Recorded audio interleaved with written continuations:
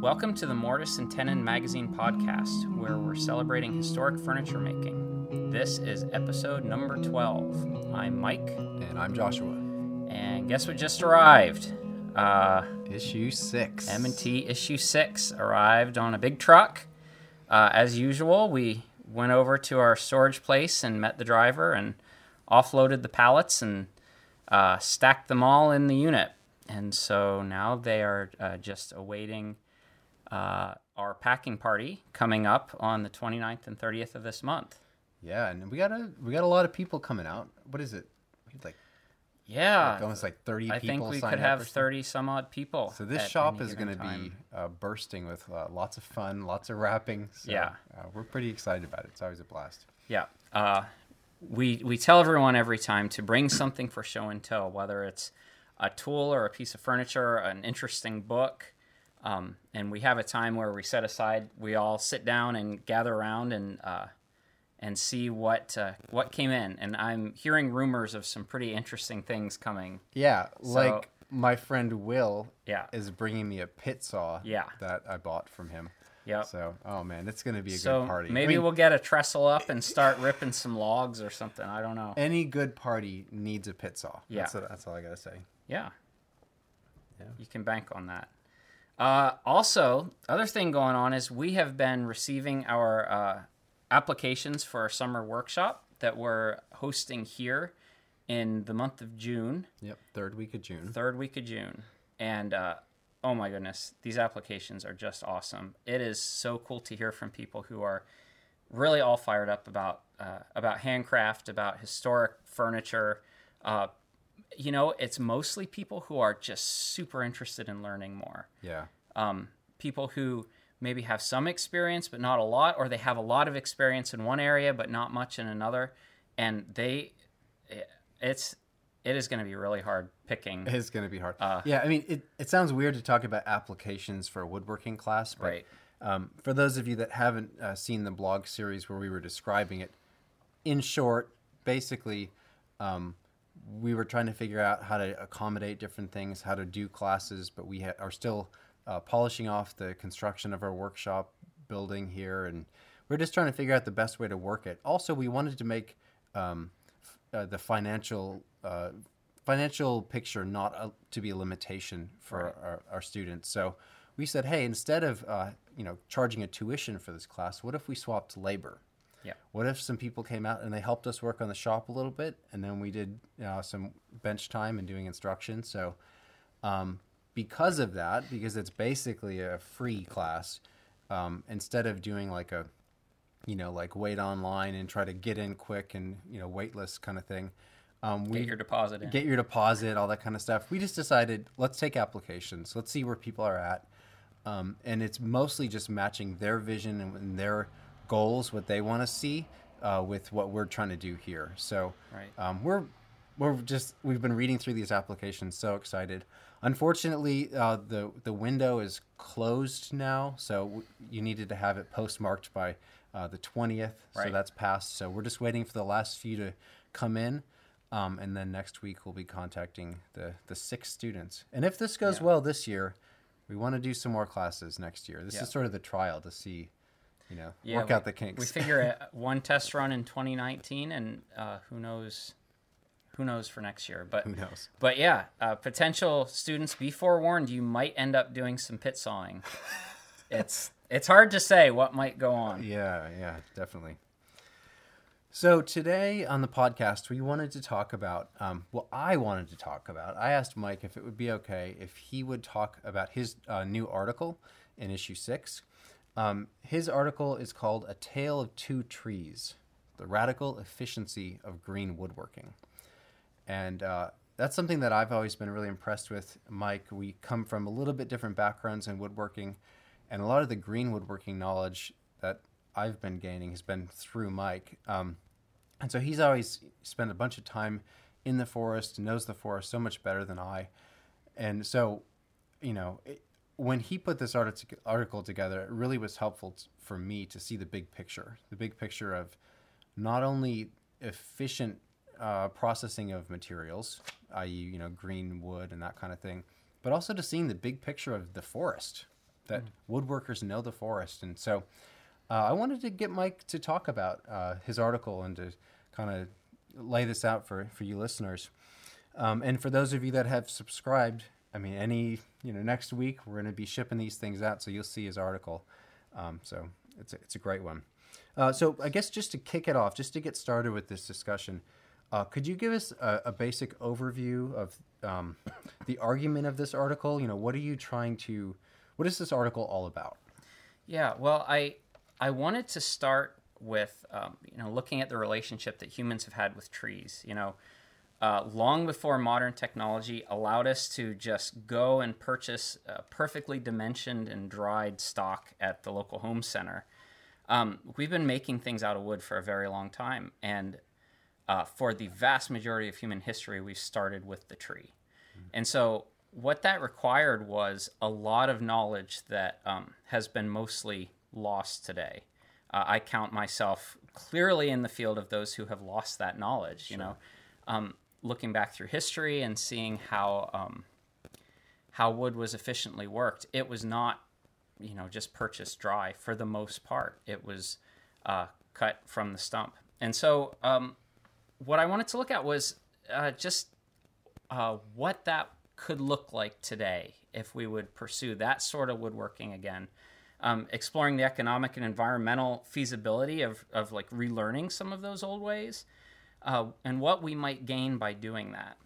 All of us, I think one thing I've seen in woodworkers is that we all have this kind of independent streak. We're all, we don't need that stupid store-bought furniture. We're going to make it ourselves.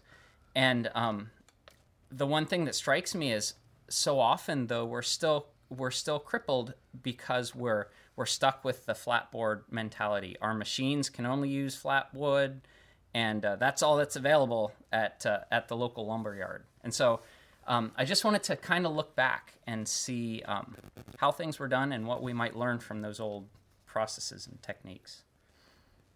Yeah. So where does our lumber come from today?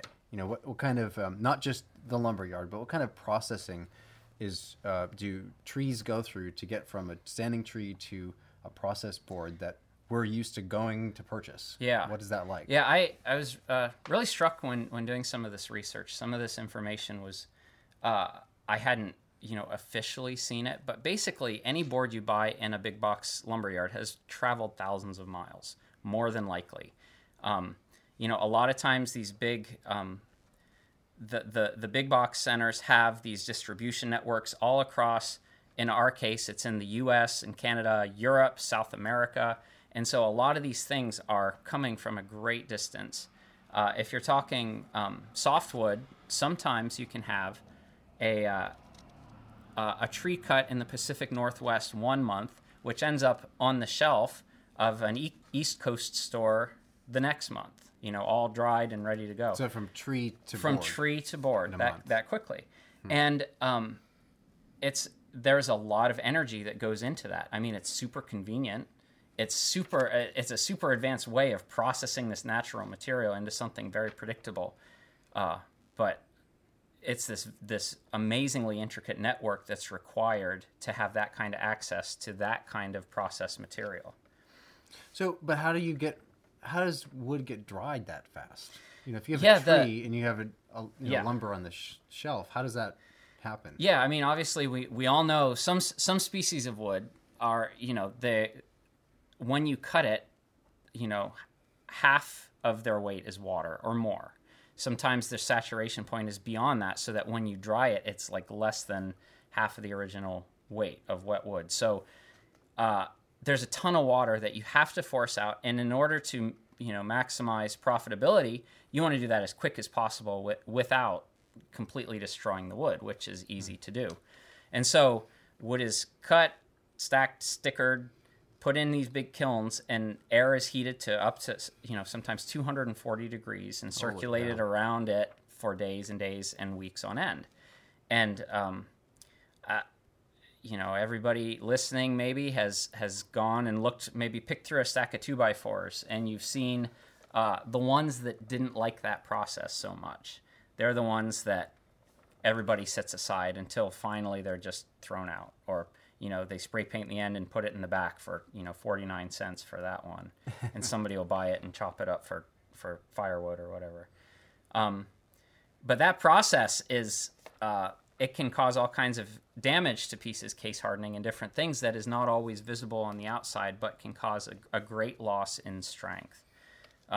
So yeah, those kind of issues are actually not as uncommon as you'd think. There's a lot of damage that happens from kiln drying with that degree of quickness and that high of temperature. Well, and what is the moisture content they're shooting for in that? Yeah, so, basically if you'd air dry something for, a year or two, it would achieve something right here in Maine, maybe around 20% moisture content.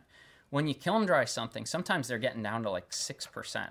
So it is bone dry. It's drier than a bone, really. I mean, it is dry stuff. And so when you bring that back into a shop environment, really, it needs to reabsorb moisture.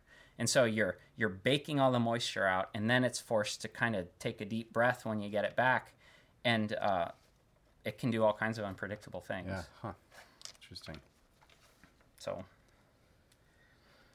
the thing I liked about this article the most, what I liked was how you took it from the small picture of, someone's looking at, this particular task or this way of doing, a given operation is a lot of physical effort. I don't like that. And you've kind of taken that argument into the bigger picture. You've kind of caused the readers to think, as you say, beyond the immediate. Mm-hmm. I think in the bigger picture, and you talk about efficiency and the power supply chain, and you even talk about wattage use. Yeah, right. You compare, running machinery and the power of your arm. And could you tell us about some of those things? Yeah. So one of the things that inspired me in researching this article was, I guess it's a couple years ago now, I saw a video of an Olympic cyclist, and he was on a stationary bike running a dynamo, which was powering a toaster. Okay. And so he is, he's got, legs bigger than my waist probably. I mean, he's just this massive guy. He's cranking on this bike, and he just barely made it through the toasting cycle. Like when he ran out of steam is when the toast popped. And so that really got me thinking, like, wow, that's a tremendous amount of energy for what it achieves. And we look all around us, and we are using energy like that.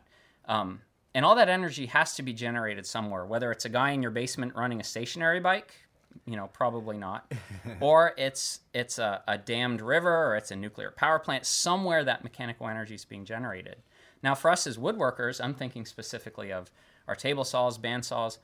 Those things take a lot of energy, especially when you consider if you were running a stationary bike trying to power a generator to run your table saw, you couldn't do it. You need to generate like 2,000 watts to run a table saw. And so when we look at hand tools, when we look at using a rip saw, you might be racing somebody on a table saw and go, man, they're just flying through that. I feel like I'm really slow. But the fact of the matter is that for what it's doing, your hand saw is so much more efficient than that table saw, because, our arms can generate like between 30 and 60 watts, right? So we're not all that powerful, especially compared to like an electrical motor and a powered shop tool. But we can still rip that board, and it doesn't take all that much longer. And our power source isn't 100 miles away at some nuclear plant, but it's whatever we just ate for lunch, and so that kind of efficiency, looking at the bigger picture, like beyond the plug for my machine, looking way down the supply chain, is the kind of thing I wanted to keep coming back to in this article. Yeah, and you even you were talking about the Back to the Land movement. You talked about Drew Langsner and some of that kind of connection too, right. Is seeing that, looking at the supply chain and finding the joy in closing that loop a little bit. And knocking a few links out of the supply chain, so to speak. Okay. So you talk about that, but you also talk about the moisture content of the wood and the fact that when you use wood, when it's still wet, that is an efficient way to work. Yeah. So why is working green wood efficient? Yeah, wood is just a miraculous thing. Wood is an amazing material. Um, Obviously, it can cause us some problems. It can move around and wiggle and dry and check and crack. But wood is really cool in that it has this trait where it's super workable before it dries, and at times it's almost impossible to work after it dries. Um, the vernacular woodworker of the past knew all that, and they knew how to use those traits. Like you could build a chair, shaping it with simple tools in a way that was very easy. Like if you've ever sat down and peeled a piece of wood that you've just cut and rived out of a log, and you work it with a draw knife, and you're like, oh, this is like butter. You can take off these big ribbons, and it just feels great.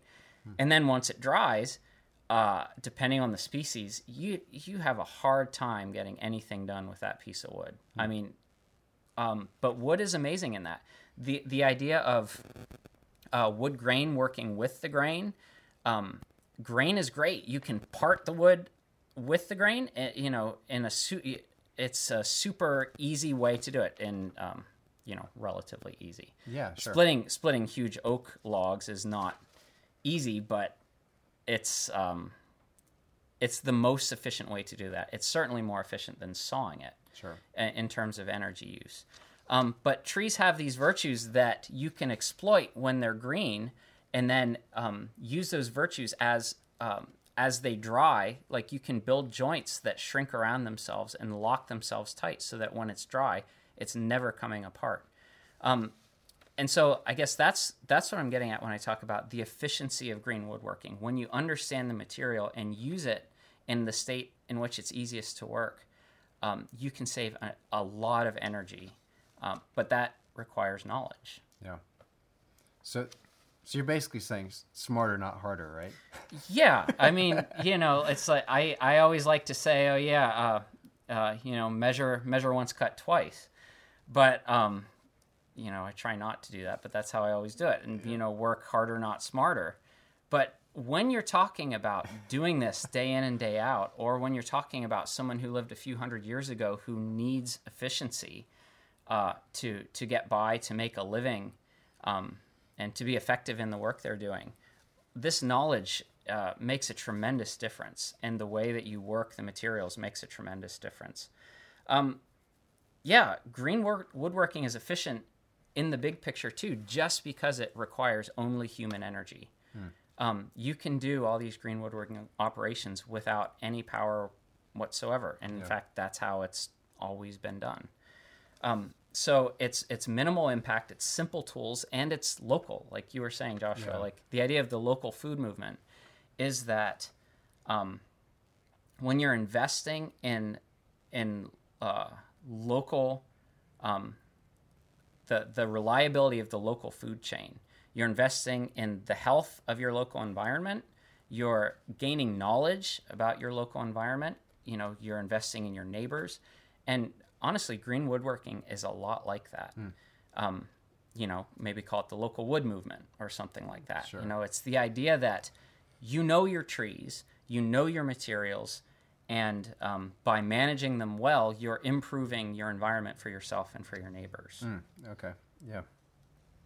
So are you saying green woodworking is applicable to all projects? Like, are you saying that all projects can be done with green wood, or is there a place for, lumber that's dried already?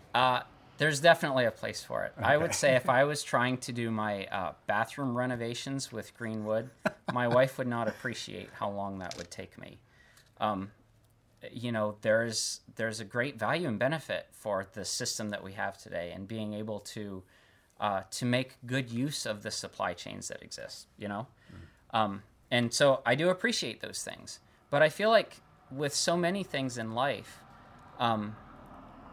looking at things and taking them in moderation, to step back and to say, okay, so here's this supply chain that I'm reliant on. I'm dependent on this to get this lumber that I need for this project. But where does that leave me? Does that leave me in a lurch if I can't get these things? I can't do anything with my woodworking skills if I don't have access to a lumber yard with all this perfectly dimensioned stock. That's a dangerous place, I think, for us. And so I think that learning about these skills and growing in them and incorporating them more and more into your woodworking, it's really beneficial for us as makers, and it's also a lot of fun. It is so much fun. One of our articles in issue 6, Joshua and I got to sit down with Yoga Sundqvist, and we just talking with him, he just has so much joy, this infectious joy about that's the word, infectious. Working with greenwood and going out into the forest in search of that perfect piece, that tree that has just the right bend in it.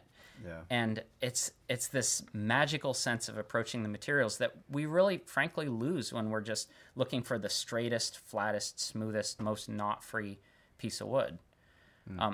So that's, what I wanted to get at. Yeah. So you were talking about the benefits of sourcing your own material, but you also touched on something that you didn't bring up. Is in the article you talked about the benefits of knowing the tree before it's down, knowing the particular tree and what you want to use it for. And so why does it help to know the tree before it becomes lumber? What are the benefits you get from that kind of relationship? Yeah. One of the people who I reached out to for this this article is Dawson Moore. He goes by Michigan Sloyd on Instagram. He has a really interesting story. A couple years ago, out of a single white birch tree that he felled on his land, he's the 6th generation, I believe, on his family farm. He took down one very large white birch tree and got an entire year's work out of that tree, making spoons, cups, different things out of the bark, all kinds of things out of that one tree, which he knew very well. Like, in essence, I would say he grew up with that tree. And he talks a bit in the article about the idea of when you know the woods and you know the trees, you see how they're growing, you see the way that they grow in relation to the sunlight, the slope that they're on. You learn where the good wood is. You learn to look for quality in the standing tree itself. And then when you take that tree down and you work it, you really gain this really deep insight and understanding about how all those forces come together. You know, everybody loves figured wood, right? I mean, you love to look at it, but what causes that? And you can't really understand that until you see the tree growing there and you say, okay, look at this stress. This is because figured wood is basically, in many cases, it's a stress. And so you say, okay, so what caused that? This tree is growing this way. It's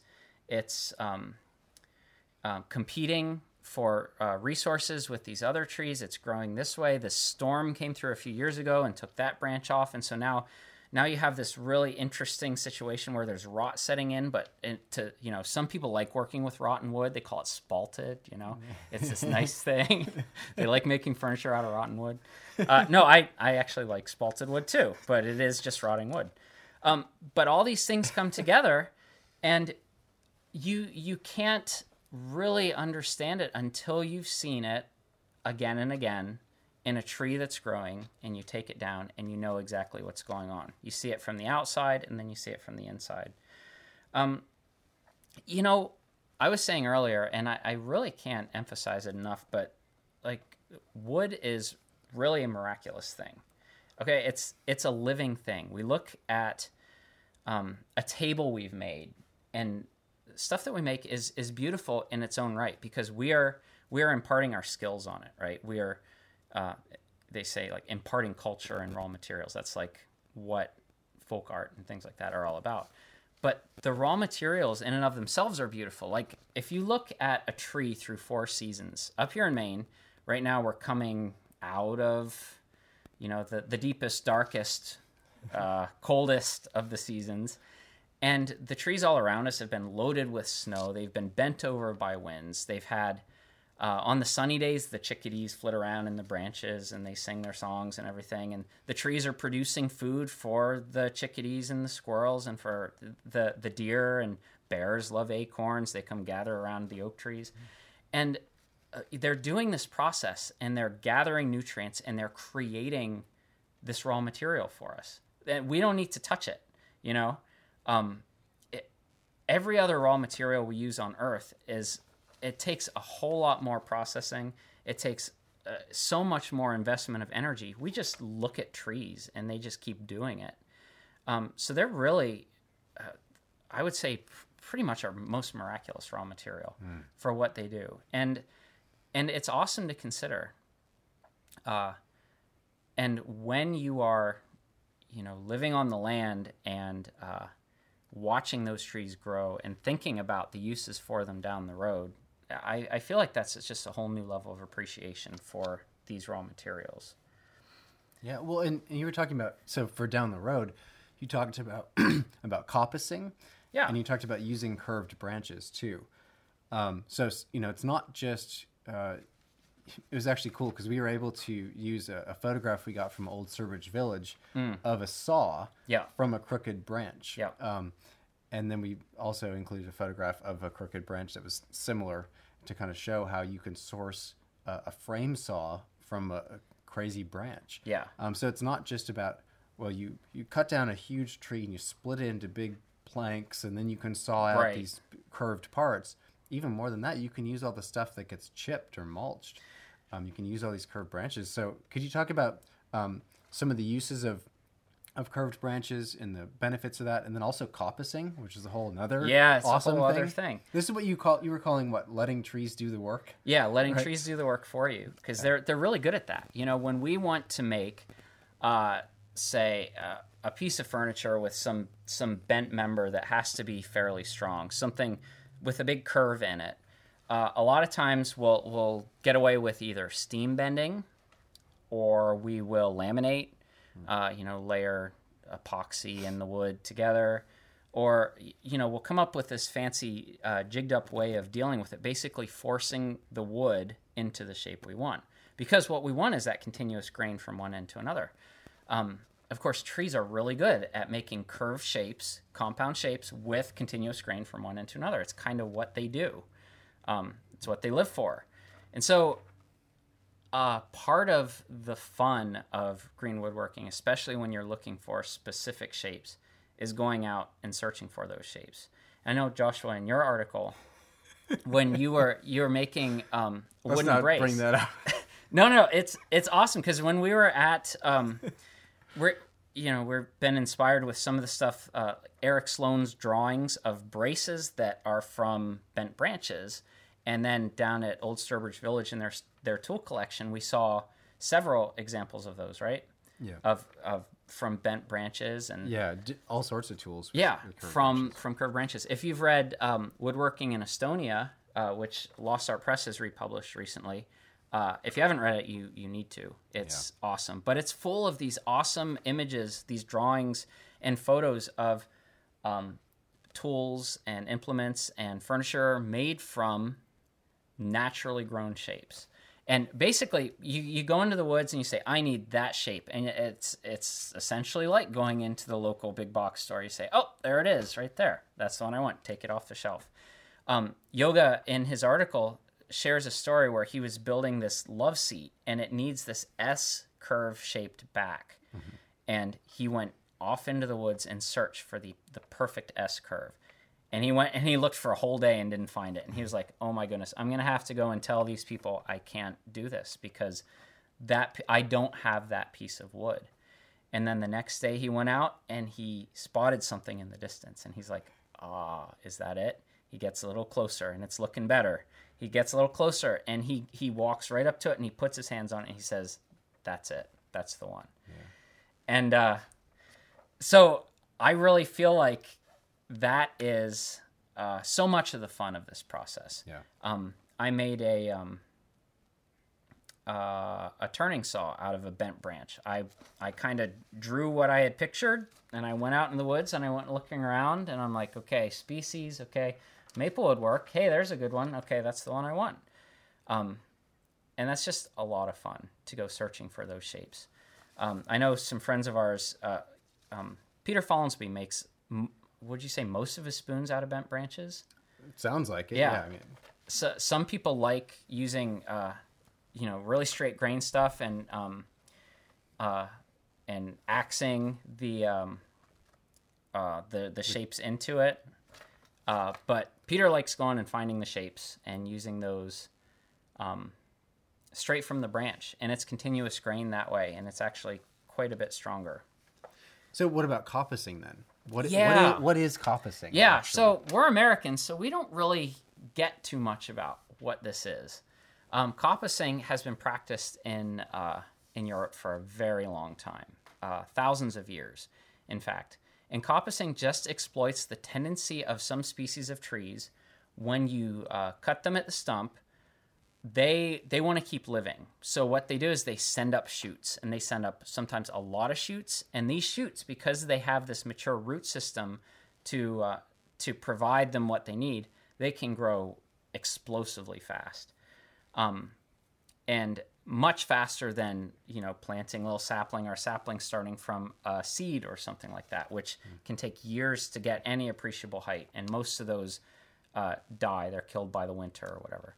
But with coppicing, whether it's natural coppicing, like if a tree is knocked down by the wind, but the root, if it breaks off, the roots are intact, or if a beaver takes the tree down, which we see a lot up here, it'll send up shoots. And these shoots they'll grow feet per year. And really, in Europe, especially in the UK, I think, coppicing was perfected. The art of coppicing for resources for things like making charcoal. They would get into a cycle of a period of years in a woodlot, and they would grow and raise this coppice specifically for these materials. So they would grow coppice poles to use in making charcoal, and they'd grow them for 6 years. They'd cut them down. They'd bring them and throw them in the kilns and bury it and make charcoal. And then a few years later, it's ready to go again. And these materials, because the trees will keep regenerating these shoots, and these shoots grow so fast, they can keep doing that. In some instances, coppicing can be done so that you can make the shoots grow to certain shapes. And you see that a lot. Sometimes shipbuilding, they would force trees to grow in a shape that would be fitting for a rib or a stem or something like that. That's the long view. That is the long view, seriously. To manage a woodland in such a way that you say, okay, in 10 years, that's going to be ready. Or something along those lines. Yeah. And it really is amazing. It's taking a step back and looking at the bigger picture. But those found shapes are, it's just a lot of fun to do that and to say, okay, I'm going to let the tree do this work for me, because honestly, that's efficient. Trees can do that kind of work very efficiently.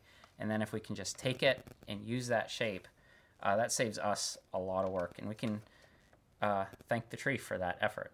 Yeah. Okay. So in my mind, I'm thinking the elephant in the room here is, what about those of us that don't have a plot of forest of our own? What if we don't live... I'm so sorry.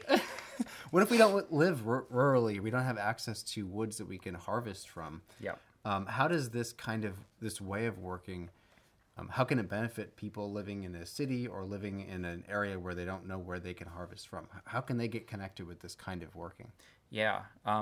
You and I have talked about this a lot driving around here. We'll look and see just a pile of cut birch by the road, just kind of randomly. Some tree that came down in a storm, and the power company came through and cut it up and left it there to rot, basically. And we certainly know of people in cities around the world who basically they go out like into Central Park and they find a tree cutting crew who's cut a branch, and they're like, oh, can I please have that branch? I really want that branch. And they'll tie it to their bicycle and ride it home. And it is difficult in some circumstances, for some living situations, to have a decent supply of green wood. So, I mean, there are certainly a few things you can do. I give a few ideas in the article, such as relying on tree trimming services or arborists. You can go find your local neighborhood arborist and get a good relationship going. Because they're taking branches down all day, every day. I mean, all that's day, what every they do. day. So, And maybe they're just chipping them. I know that we have heard from arborists at times who say, taking down this tree, or what do you think? Is this something that you could use, or should we turn it into firewood? Yeah. And it's definitely hard to say no, whether or not we'll ever get to use all the wood that's offered or anything like that. But other people we know, if you live in the city, let's say you're in New York City and you have very limited access to good green wood. Well, just a couple hours outside the city, if you want to take a weekend drive to the country, you can find, woodlots, or say your long-lost aunt and uncle have a farm in upstate New York that you haven't gone to visit them since you were a kid, right? But you love spending time on that farm. You remember the goats and the chickens and the woods that they had out back. And you know what? Honestly, I'm sure they'd love to have you come visit. And probably they wouldn't even think it's too strange if you bring a trunkload of firewood back to the city with you. I'm sure that they'd give it to you for free. And which actually brings up another point that this is kind of what first drew me into green woodworking was the cost. Sure, it's pretty cheap to get going. Cheap to free. You honestly don't need much more than a blade and a stick to get started in green woodworking. That's about as approachable as it gets. But the tools are inexpensive, especially when you consider what you can spend on shop tools these days. The tools for green woodworking are simple. It's easy to grasp their function.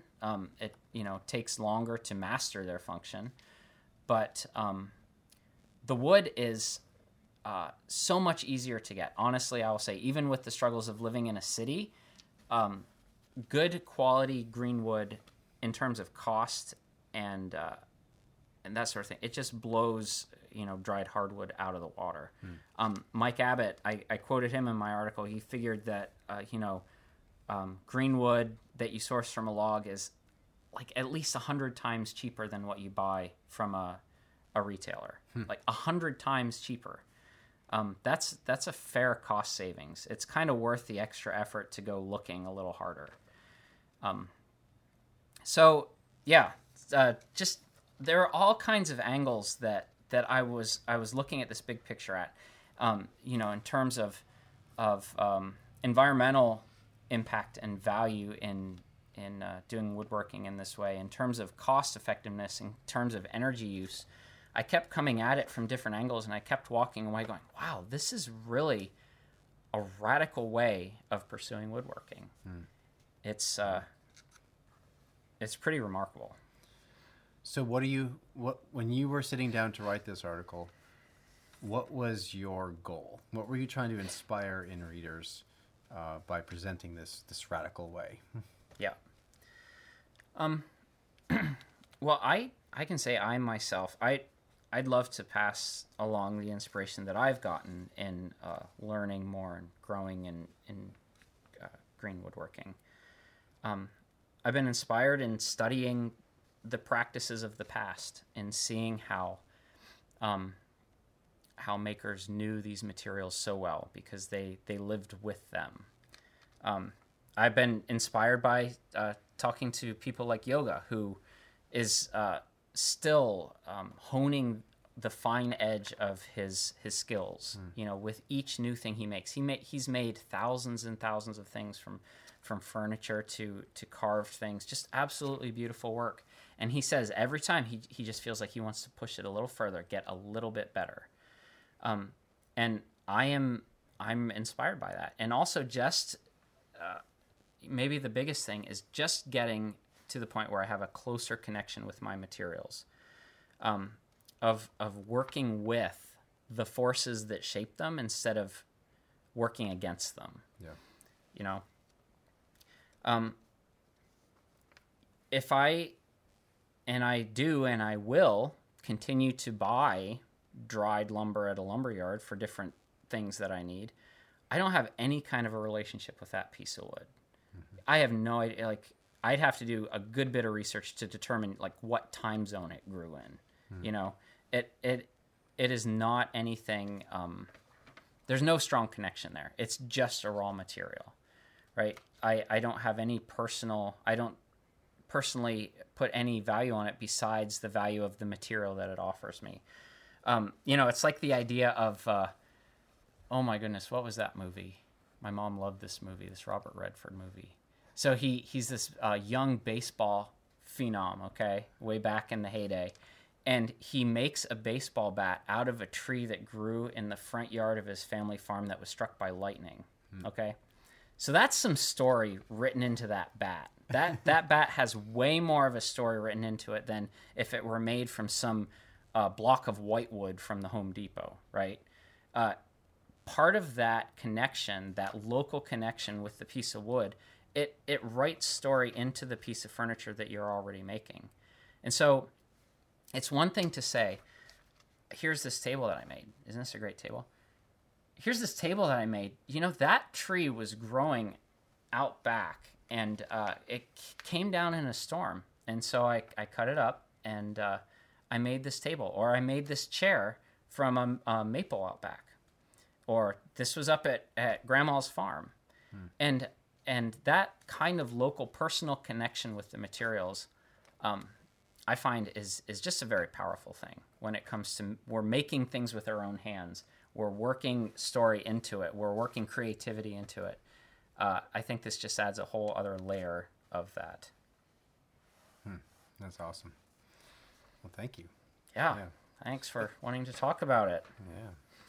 And thank you for listening to the Morrison Tenon podcast. If you haven't already, you can subscribe either at iTunes or Stitcher or wherever you get your podcasts. If you have any comments or questions, you can leave them below or shoot us an email or whatever. We'd love to hear from you. So thanks for listening. See you next time.